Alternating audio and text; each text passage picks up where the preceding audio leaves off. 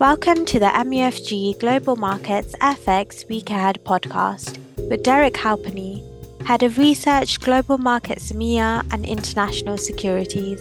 It's Friday, 1st March 2024. I'm joining Derek to pose some questions on the financial market themes for the week ahead is Seiko Kataoka Fisher, Vice President from Japanese Customer Sales for EMEA in London. The following podcast is intended for professional investors and eligible counterparties only, and not for retail clients. Any content should not be regarded as an offer to conduct investment business or an investment recommendation, but for information purposes only. Hi, Derek. Hi, Seiko. The FX market has been relatively quiet this week. Indeed, FX volatility is declining sharply with some levels of implied volatility in GTM crosses, a level not seen since 2007, just before the global financial crisis. What's on the horizon, Derek? And is there anything that might shake the FX markets out of this volatility? Yeah, no, Seiko, it's been a pretty quiet week, and certainly, as you said, FX volatility has been the real kind of standout in terms of the declines that have continued. So our own MUFG G10 FX volatility index at the lowest level since January 2022.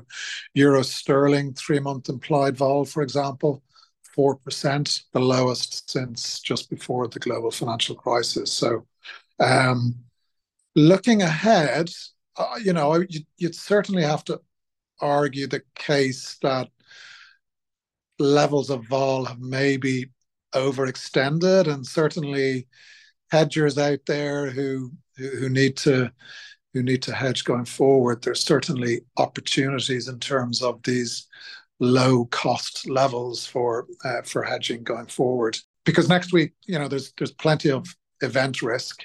Indeed, in the month of March, every G10 central bank is meeting apart from the RBNZ. Specifically next week, we've got the semi-annual testimony from Fed Chair Powell on Wednesday. We've also got Chancellor Hunt in the UK presenting the budget. We've got the ECB policy meeting on Thursday. And then, of course, we've got the payrolls data from the US on Friday. So, definitely plenty in there to potentially spark some increased price action and increased volatility.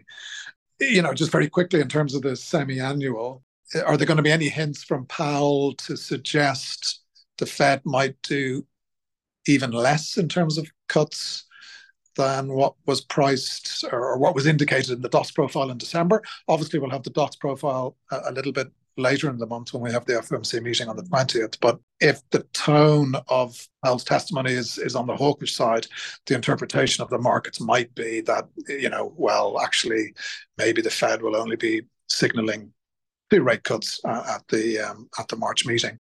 I think he'll probably err on the hawkish side. Financial conditions have eased quite considerably. We've had, obviously, the strong labour market report. We've had some upside surprises in the inflation data. The general response from Fed officials this week has been to play down the January strength, and there's still an expression of confidence across most officials that inflation is going to continue coming down. So I would imagine Powell will probably repeat that as well. Of course, given the fact that the testimony is coming 2 days before payrolls, maybe on balance, we won't have any kind of dramatic shift in policy expectations. I think the market strongly expects, that cautious rhetoric that we're now used to really in the markets. And I think the fact that market pricing is close to the dots, in other words, 3 rate cuts for this year, I think that's reasonable given there is still 5 meetings if you exclude the March meeting, given it's highly likely they're not going to cut at that meeting. So that to me is a balanced kind of outlook in terms of where we are, and therefore maybe we don't get any kind of big rates move on the back of the testimony. The ECB meeting on Thursday, I think it's pretty, even though the inflation data today was a little bit higher than expected, I still think there's a decent prospect of the 2024 inflation forecast being cut. The minutes from the last meeting referred to the probability of forecast cuts. So 2.7% is the inflation forecast for 2024, 2.1 2025, 1.9% 2026. If the 24 forecast is cut, let's say to 2.5, and the 25 and 26 forecasts are kept the same, we're very close to achieving price stability by the definition of the ECB. So I would imagine that will be acknowledged. But again, similar to Powell, Lagarde will probably keep to pushing back on the idea of any kind of imminent rate cut. And again, most ECB officials seem to have kind of centered around the prospects of a June cut. And I don't think Lagarde will want to shift that in any way. Of course, they could still cut in April, but we need to see, obviously, weak data, in particular weak inflation data, for them to justify that. And then payrolls on Friday, we'll definitely get a weaker print than what we got last month. But we're not going to fall off a cliff, and therefore the broad picture is still going to be that the labour market remains reasonably healthy. But as long as the wage data slows, which is what the consensus is, then again, I think it's unlikely we get a big shift in rate market expectations. So all in, even though we've got a lot of event risk, again, the markets are quite well priced, I think, in terms of policy expectations. And I think that's what's killing FX volatility. And until there's some kind of catalyst to fuel divergence, we may well stay in this kind of low volatility environment. Okay. Today, Global Market Research has released its monthly foreign exchange outlook. Can you share some of the highlights and forecast changes from today's release? Yes, we're just about to release that, Seiko. And in terms of FX forecasts, given what I was just talking about there, the fact that we're reasonably priced on rates and there hasn't been big moves on FX, we've broadly left our FX forecasts unchanged. Probably the biggest highlight would come in the central bank assumptions, where we've actually brought forward the timing of the first rate hike by the BOJ. Initially, we had that penciled for April, but we think the communications that have taken place in recent weeks does indicate a rising level of confidence within the BOJ that we are in this kind of wage price momentum spiral that is making it more likely that we can have sustained positive inflation. The 16th of February in particular, Governor Ueda spoke in the Diet, and he made some pretty strong statements in relation to companies being more forceful in their wage increase plans.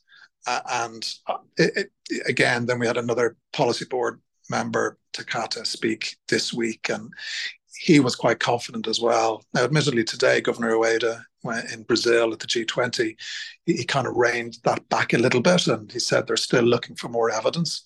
But we do have the Shunto Rengo initial estimate for wages being announced on the 13th of March, which is 6 days before the BOJ meeting. So, there's still scope there if there's more evidence of wage growth building, and we have an estimate of another strong wage increase for the fiscal year ahead.